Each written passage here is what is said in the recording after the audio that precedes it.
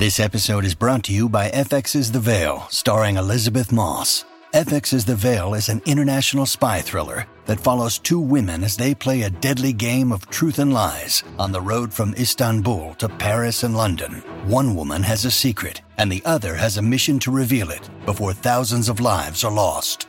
FX's The Veil, now streaming, only on Hulu. This episode is brought to you by Shopify. Do you have a point of sale system you can trust, or is it a real POS? You need Shopify for retail. From accepting payments to managing inventory, Shopify POS has everything you need to sell in person. Go to shopify.com/system, all lowercase, to take your retail business to the next level today. That's shopify.com/system. Welcome to the New Books Network. Hi, everybody, and welcome back to the New Books Network. I'm your host today, Steven Siegel, and I'll be speaking today with my guest, Dr. Sarah J. Young. Sarah J. Young has a new book. It's called Writing Resistance, Revolutionary Memoirs of Shlisselburg Prison, published by UCL Press, University College London in 2021. Thanks so much, Sarah, for joining us on the podcast today. Thanks for inviting me. So a little about our author today. Dr. Sarah J. Young is Associate Professor of Russian at University College London, where she teaches 19th and 20th century Russian literature, culture, and thought. She previously taught at the University of Toronto and the University of Nottingham. A Dostoevsky specialist, her interests in the ethics of narration and the construction of literary space led her to this current research project, which focuses on Russian prison and exile writing. So that's what we'll be talking about today in Writing Resistance.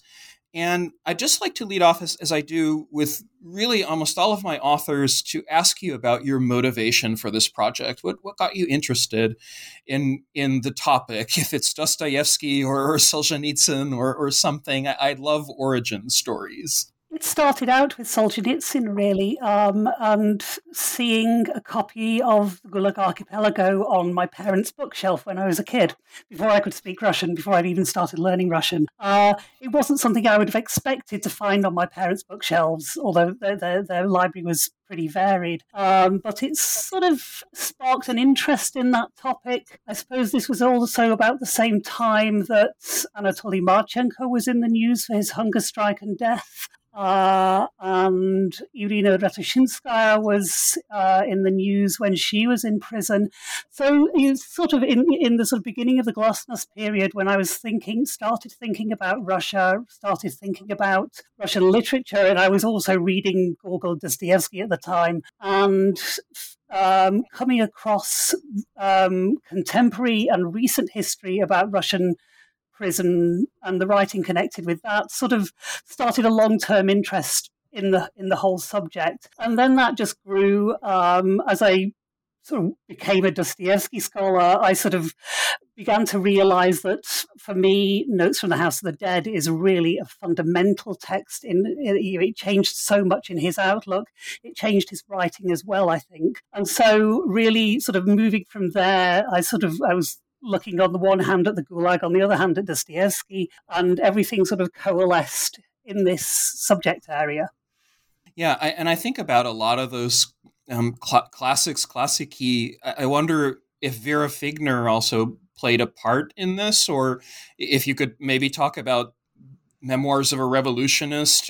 This is sort of the classic that I get to assign to undergraduates. Is that sort of a measure for you when you were beginning to kind of choose your writers? I think I actually came to Vera Figner somewhat later, and in a sort of coming from the opposite direction.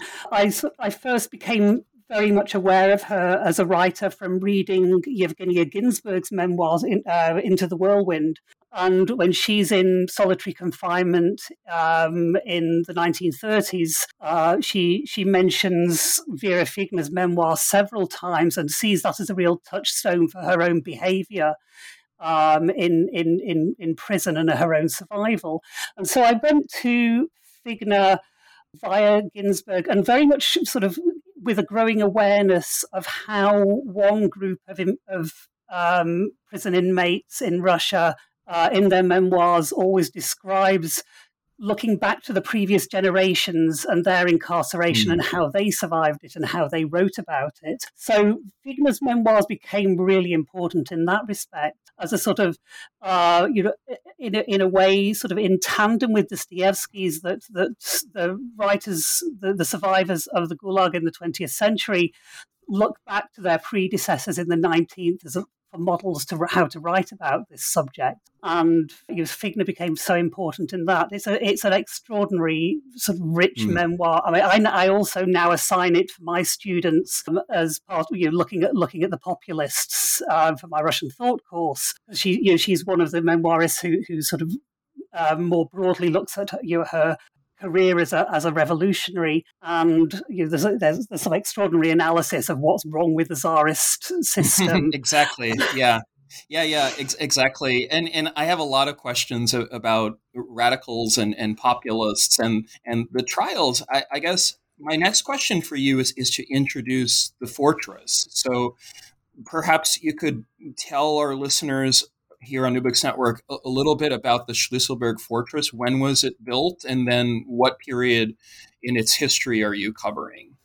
Okay, so actually might need to consult a few notes here. The fortress is on Lake Ladoga, just outside St. Petersburg. It's been there sort of since 1323, when the original wooden fortress was built. And the island that the fortress is on, the island basically sort of, the fortress covers the entire island. And that's changed hands several times over a couple of hundred years. And then, in fact, over 400 years, I think, with the stone fortress that we know today being built in the late 15th century under the Novgorod Republic. The final capture by Russia took place under Peter the Great in 1702, and the original name Rieshek was changed to Schlüsselburg at that point. And then really very quickly after Peter the Great finally took the fortress, its military function ceased and it became a space for incarceration. And the first prisoners arrived there in 1711. And from then on, really, apart from very short periods between 1711 and the February Revolution of 1917, Schlüsselburg Fortress was used as a high-security prison for some of Russia's most serious offenders, including state prisoners convicted of political crimes. So it has a long history of incarceration. The period I'm interested in, the period I've been looking at specifically in the book, is between 1884 and 1906. And what happened was, having been used for incarcerating political prisoners up till about 1870. The fortress actually fell out of use in the 1870s. And then the assassination of Alexander II in 1881, the decision was taken to sort of bring the fortress back into use as a prison, and a new prison was built on the island for the revolutionaries who were convicted, who were arrested and convicted following the assassination of the Tsar. Yeah, I was thinking about this upgrade that you talk about, because in the period that you're covering, I don't know, correct me if I'm wrong, but it's a period of modernization within the prison complex system. And there's also this larger context, which I hope you could speak about, with the political trials. So the trial of the 14, the trial of the 17, the trial of the 193, or the trial of the 20, as they're all sort of called. Could you give us that sense of context maybe, and tell us what was happening in, say, the late 70s to the early 80s when it gets this upgrade? So I think there are different areas of context here. One is the sort of the carceral history, in which we might actually place Schlüsselburg in a sort of wider history of what's going on in carceral reform in Europe and the United States, even, where you particularly with the Eastern State Penitentiary in Pennsylvania and in England with Pentonville Prison. Already early in the 19th century, you've got this move to single cell, solitary confinement, and use silence, very harsh regimes that are sort of associated with the ideas of forcing prisoners to sort of contemplate their crimes and come to sort of repentance, and the sort of the type of total surveillance that we see in, so particularly sort of, identified by Michel Foucault in Discipline and Punish, that's associated with these very harsh regimes. So on the one hand, Schlüsselburg's new prison is part of that process that's going on elsewhere. And certainly it was a huge change for the Russian penal system, which is very much based on communal incarceration and the sort of exile incarceration that involves sending people vast different distances across Siberia and sort of isolating them through distance. And Schlüsselburg brings the prisoners back into sort of very close surveillance, both in terms of the prison itself and in terms of its proximity to Petersburg. So there are lots and lots of inspections from higher officials. So it fits into that context of the modernization of prisons in the 19th century that was happening in many places. But at the same time, this type of extremely harsh, isolated regime was in fact very similar to what had already been going on in Schlüsselburg for the last 150 years, and particularly in the earlier 19th century with prisoners like the record holder for Schlüsselburg was the Polish freedom fighter Walerian Lukaszynski, who spent 38 years in solitary confinement in the fortress, which is just unimaginable. So there's already this long history of very harsh solitary regime in the prison. On the one hand, it's a modernization. There's a process of modernization, but also sort of actually continuity with the old system. Yeah, I think you answered the question perfectly, and that's where I would like to go with the content of your book. So could you tell our listeners and our readers too who your characters are? So you have 4 chapters. You have an introduction, which I think is marvelous, on surviving Schlüsselburg and writing resistance. I love the appendix at the end, by the way. I think this is incredible as a kind of prosopography for all the inmates from 1884 to 1906. And you give this impression that the 38-year sentence was extraordinary. I get the sense that the prisoners who were there on the average were there for a much shorter amount of time. But the meat of your book, if you will, is the 3 chapters on Wolkenstein, Aschenbrenner, and Pankratov. And I wonder if you could introduce these people and these writers to us. Who were they and what drew you to their writings? So the prisoners who were incarcerated between 1884 and 1906 were populist revolutionaries who were convicted in the years following the assassination of Alexander II and the rounding up of the remaining members of the People's Will. So there were 68 prisoners in the fortress, of whom roughly half died.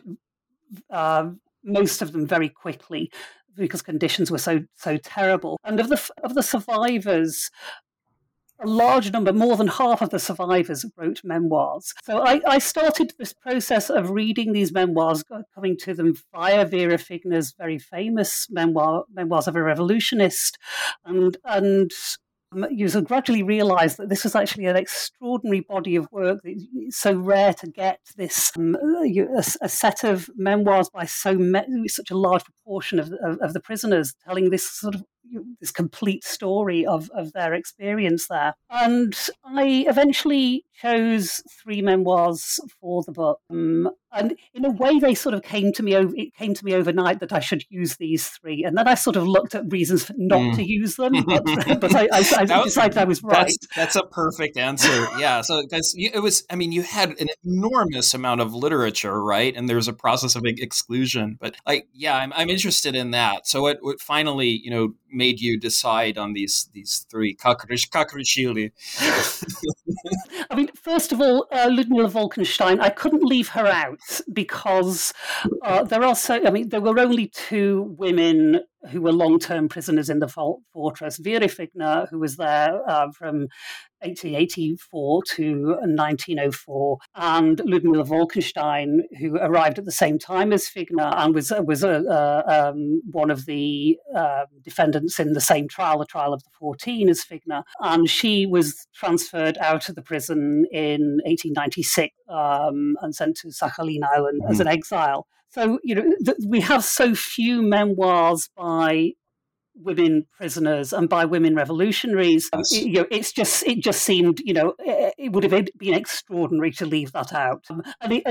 Apart from that, she was also the first of the prisoners to write about the fortress, because she was one of the first group to be transferred out in 1896, and her memoir was first published in 1900. So, as the first memoir and a memoir by a woman, I had to include it. I also really felt that she'd been forgotten by if she's remembered at all, it's as this sort of sidekick to Figner, which is really unfair. I think when you read the memoirs, you sort of realise that actually, Vera Figner, I think for many of the prisoners was this sort of huge, this extraordinary guiding light, a sort of a real moral centre for them. But I think Figner talks about Wolkenstein in exactly the same terms. And she also sort of played that role for the other prisoners, I think. So it was important. It was really important to include her. Also, you're a very interesting character from the point of view of how she came to the revolutionary movement. She was a young wife and mother. Her husband was a Ziemstva doctor. He was a defendant in the trial of the 193, and who'd been taken part in the Going to the People movement in the 1870s, been arrested for propaganda activities. He was acquitted, but it sort of that experience radicalized Wolkenstein, and she joined the revolutionary movement. So she's an interesting figure in her own right. My second memoir is by Michael Aschenbrenner, who's one of the members of the military centre of the People's Will, a guards officer. He came from a sort of Russified German background and from the nobility, and became sort of interested in socialist ideas through attending university lectures, and then got involved in a reading circle and so on. And his memoir, I love his memoir because it's so rich in detail. It tells us so much about the fortress and about particularly about the intellectual work that the prisoners did once they were sort of freed from the worst aspects of solitary confinement that characterized the first years. And he really sort of characterizes the life in the fortress as a sort of sociological experiment. He's really interested in the types of behaviours, the group behaviours that exist amongst the prisoners. So he's talking about all the work they're doing, whether that's translating books that they're reading, learning new foreign languages, or working on allotments. But he's also sort of thinking about it in terms of what it tells you about the sort of types of behaviour that you see in the fortress. And so I thought that was really worth including, just because of its real richness of the content matter. The final memoir is by Vasily Pankratov, and it's just extraordinary. Pankratov's he was the youngest prisoner, and he was one of the few from a very ordinary poor workers' background. A lot of the prisoners were from the nobility, but Pankratov was very much not from that background. He was a worker who got involved in the revolutionary movement, and he whilst in prison, for him it was sort of his chance to become really well educated, which he wasn't before. But his writing is just incredibly lively and almost actually funny in places, which is not what you expect from from this subject matter. But he gives a real sense of the dramas that they went through, and there's lots of dialogue, lots of action. I was curious to ask you, perhaps if you could talk a little bit about the everyday kind of Alltagsgeschichte, the everyday life of the prisoners, and what kind of regimes that they had in solitary confinement, what they read, what they were fed, those sorts of things. The everyday life of the prisoners changed quite a lot as time went on. In the early days, they were in absolute solitary confinement. They were allowed out of their cells once a day for around 30 minutes exercise. They were not allowed to see any other prisoners during that exercise. They weren't allowed to talk to the guards. And when any of the higher authorities came to visit, they stood behind the authorities, including the prison commandant and the superintendent of the guards, always stood behind two sentries so that they were separated from the prisoners. Prison authorities, when they spoke to the prisoners, would always refer to them in the familiar form "t." They would never use "v," and they would never allow the prisoners to talk about any other prisoners. They always said, there is nobody else here as far as you're concerned. So they were sort of in these conditions of extraordinary solitary confinement, no contact with the outside world, effectively no contact with their guards either. And in the early days, they weren't given any work at all. They had no means of occupation. They weren't barely given any reading material. If they were given reading material, it was some religious tracts, which were interesting to some of the prisoners, perhaps, but quite often, to many of them, not at all. And the idea was that they would sit and contemplate their sins and change their ways. This was a life of extraordinary monotony, with nothing to relieve it. In cells that were bright and clean. They had plumb toilets, which was actually quite extraordinary, and another way in which the prison was very modern for its day. But they were extremely small. There was barely any room to exercise in them. Sometime it's not clear in the memoirs exactly when this happened, but at some point the corners of the cells nearest the door were blocked off with bricks, so that the prisoners couldn't hide from the guards. All the doors had spy holes in them, and the guards they wore soft boots so that they couldn't be heard in the corridor, so that they could spy on the prisoners without giving them any warning. Although, given that the prisoners had nothing to do, it's not clear quite what they were supposed to be spying on. The cells were incredibly cold, about 10 degrees. Oh gosh, that's 10 degrees centigrade. I don't know what that is in Fahrenheit. I'm sorry. Celsius. Yeah, that's cold. That's cold. Yes, and the food was dreadful. The amount spent on food was tiny, and it was practically inedible. And all the memoirs comment on this. Yeah.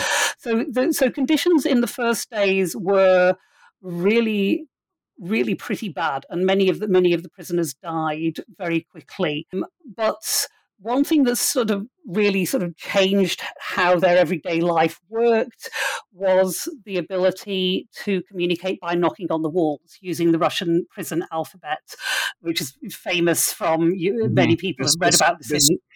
The Bestuchev, right? Was he the inventor of the tapping system? I don't remember. He was indeed, yes, and it appears in his memoir. He was one of the Decembrists.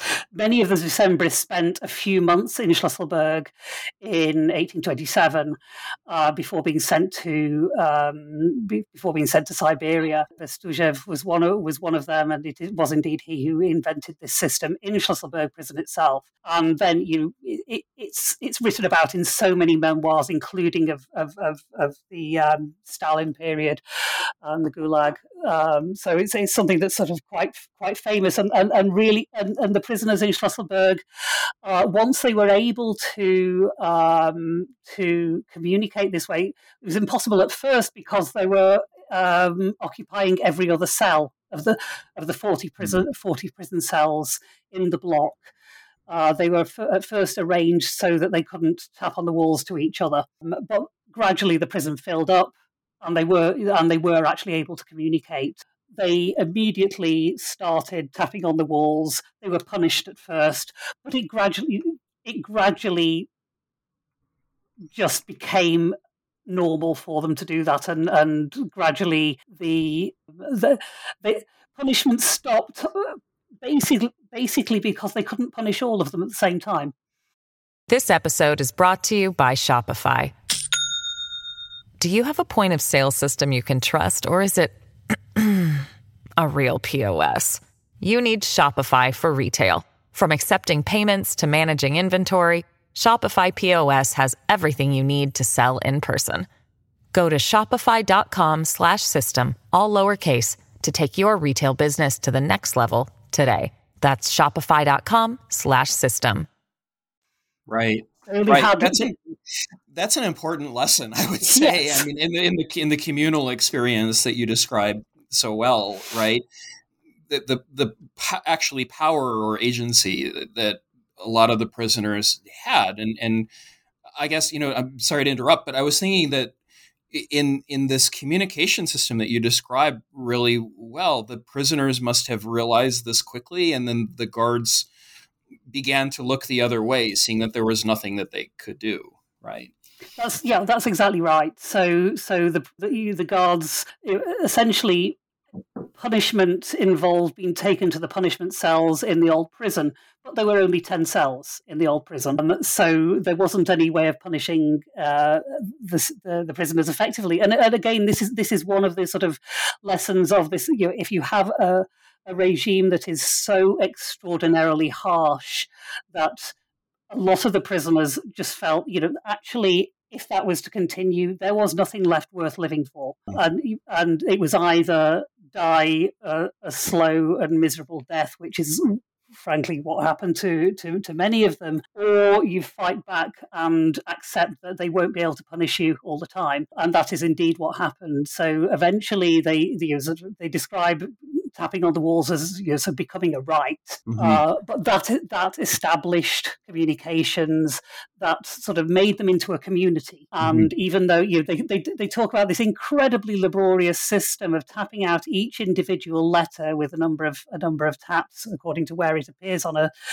this little grid for each letter, but nevertheless they had extensive communications, conversations. They played chess via this system. Right. They exchanged poetry. So they had time on their hands. They could do. They had nothing to do except tap. So it didn't matter if it took a long time. Mm-hmm. Yeah, I just I remember, this is completely anecdotal, but the first time that I read Ginsberg's memoir, how amazed I was with the story of poetry and memorization and her power of imagination in remembering, Pushkin. I just, in reading a lot of these memoirs, I was struck by their stories of the journals that they acquired and the books that they managed to secure. And as you say, one can get tired of reading the Bible or these, like what they're fed in terms of like the moral transformation literature. I was, especially astounded when they're kind of demanding just really ordinary pieces of literature, history, things that weren't in the prison library. And I wonder if you could say a little bit about that, because there's certainly this transformation, as you described, from alienated subjectivity, however you might call it, into more of a communal life and a communal cause. So they gradually established this communal life via tapping on the walls, and then later, sort of the regime was relaxed. I think this was a process of the prison authorities realizing that if they carried on with this incredibly harsh regime, eventually, there would be nobody left for them to guard. And so they had to sort of allow the prisoners a sort of a more relaxed regime. So they gave them work, they gave them allotments, and this inevitably led to more interaction between the prisoners and them being able to see each other. So sort of relaxing that system of solitary confinement. And a big part of that of their activity once they once the regime had been relaxed was their intellectual work. So they depict the library and the books that they were allowed to read as a constant battleground. They're always trying to get better reading material. When they started, there's a few religious books. Then they were allowed history books, but mostly of the ancient world, and certainly nothing after the 18th century. And they're sort of constantly trying to get better, more interesting books, more varied books. They eventually are allowed to subscribe to journals, and they're sort of they're getting things in different languages and learning languages, and then translating books so that their sort of fellow prisoners can read things in from languages they don't understand. And it's a sort of real flourishing of activity in all sorts of fields. Obviously, they're very interested in politics and sociology, and sort of eager to get material on those subjects. It's not always allowed, and again, they're always fighting for these things. But and when they get access to books and journals, there's also a sort of real flourishing of their own writing. They're writing journals, producing journals themselves, writing articles about contemporary situation, and producing literary works as well. Mm-hmm. Yeah, and I also, this is a completely different question, but I wonder if you could tell us a little bit about those who survived. So I guess, this is part of my interest in Holocaust memoirs and survivors' memoirs. And I translated, sources, over 300 of them for the U.S. Holocaust Museum. But I guess what you have in your final list of people are a mix of those who died, many of them in 1886 or 1887, and then people like Pankratov, whose memoirs you have, who actually live very long lives despite all of their ailments and experiences. And I guess my question for you is, on the one hand, what's the difference in memory between those who live long lives to tell the story and then those who can't really speak, or maybe even who've died in the prison? I think there's a real effort in the memoirs by those who survived to give space for the memory of those who did not. There's a real sort of sense of them trying to record those lives as part of their own memoirs.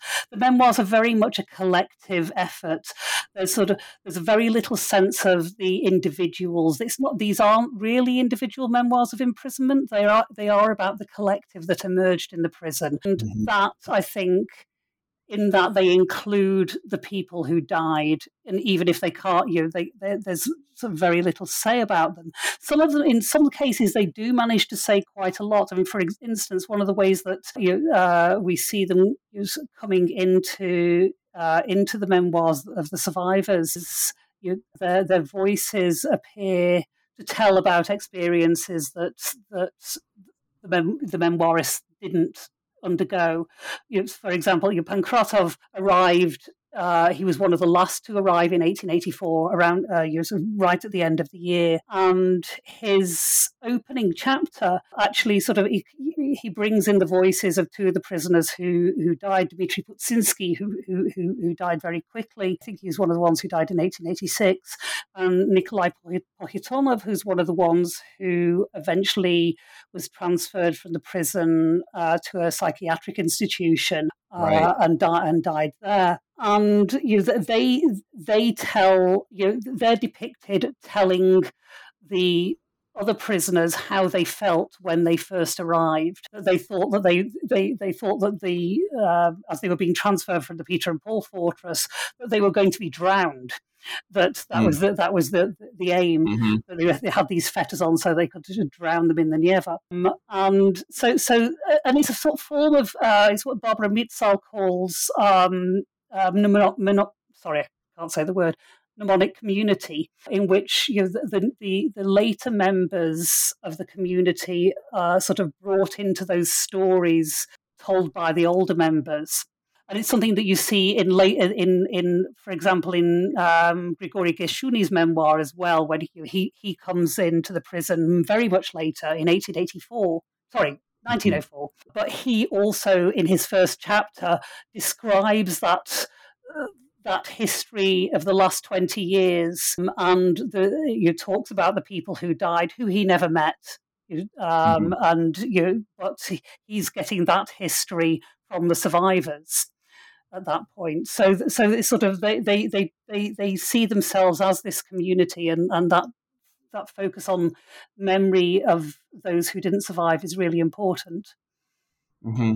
And do you think, in putting Russia into a larger context of prison memoir literature and carceral geography, because I'm really fascinated by this field, that there are ways to understand the persistence of this communal culture, for lack of a better description? I mean, it does seem to be like the revolutionary cause, or plural causes, well after the revolutionary years are over. And now I'm really putting words in your mouth, but just as a provocation, I mean, what is there to write about for carceral geography? I mean, it's really, you have so many people of so many different walks of life imprisoned in this one fortress, and multi-ethnic and multi-confessional and everything in between. So what could the Russian experience offer to that larger world of study?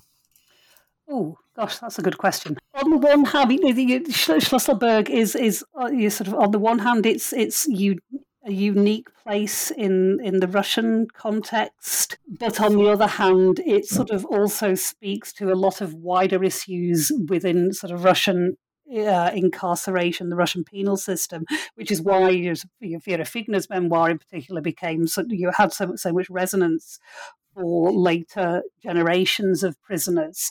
On the other hand, there is this sense also of Schlüsselburg mirroring something that we have seen elsewhere, and really, the main sources of comparison I've found that I think really resonate here with the political prisoners of the apartheid regime in South Africa and Robben Island, and the, again, political prisoners in Northern Ireland in the Maze prison in Belfast. So it is this sense of community and shared identity that is, I think, the sort of the most significant sort of source of comparison.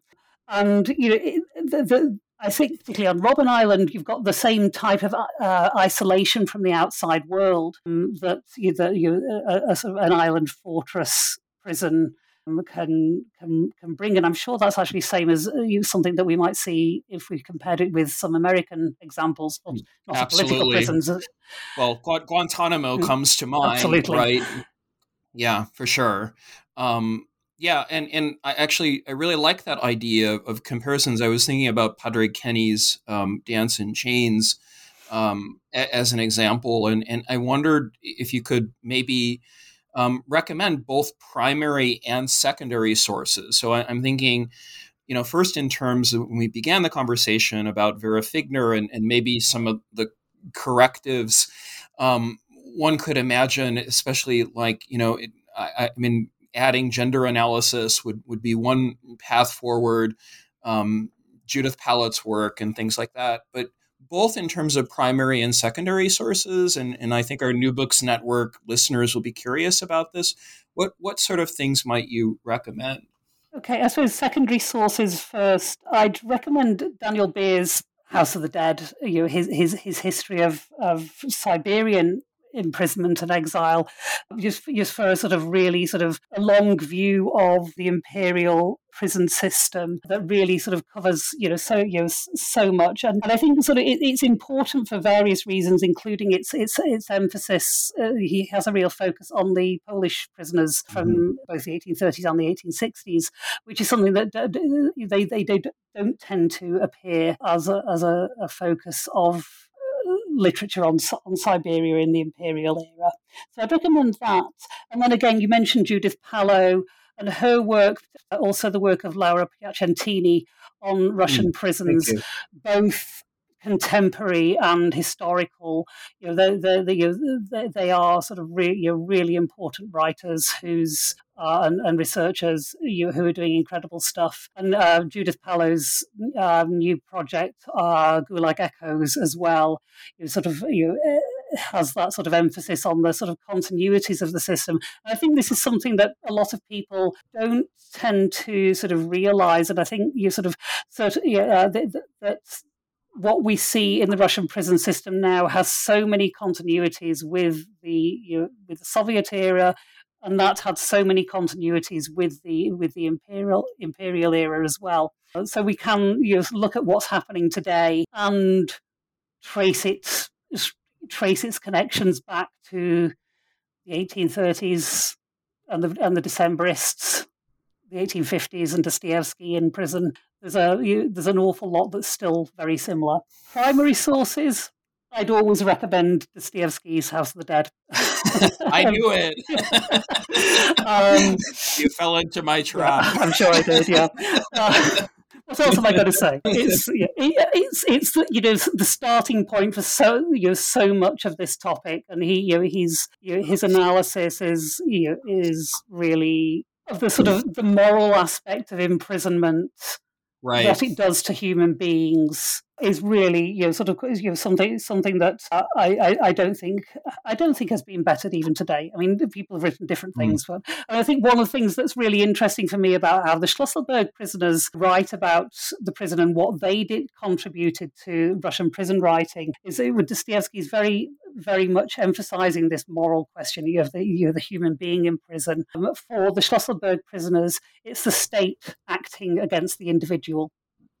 That's what's or indeed the state acting against the people per se, and that's that idea of the state as immoral, as corrupt, is a really powerful one. Yeah. And I'm thinking, of course, in our age of Zoom and the pandemic, what it took for you, I guess, both like physically and emotionally to write a book like this, and I wonder if you could say something about that. You were in the finishing stages of this, I know, and this is a lead in, of course, to plug your current project, which I hope you could explain. I mean, what the history of prison with all these continuities means to you, and what kind of research you're doing. Revising the book for publication, all that happened during the pandemic, and it really was, it changed how I viewed the book as I was going along.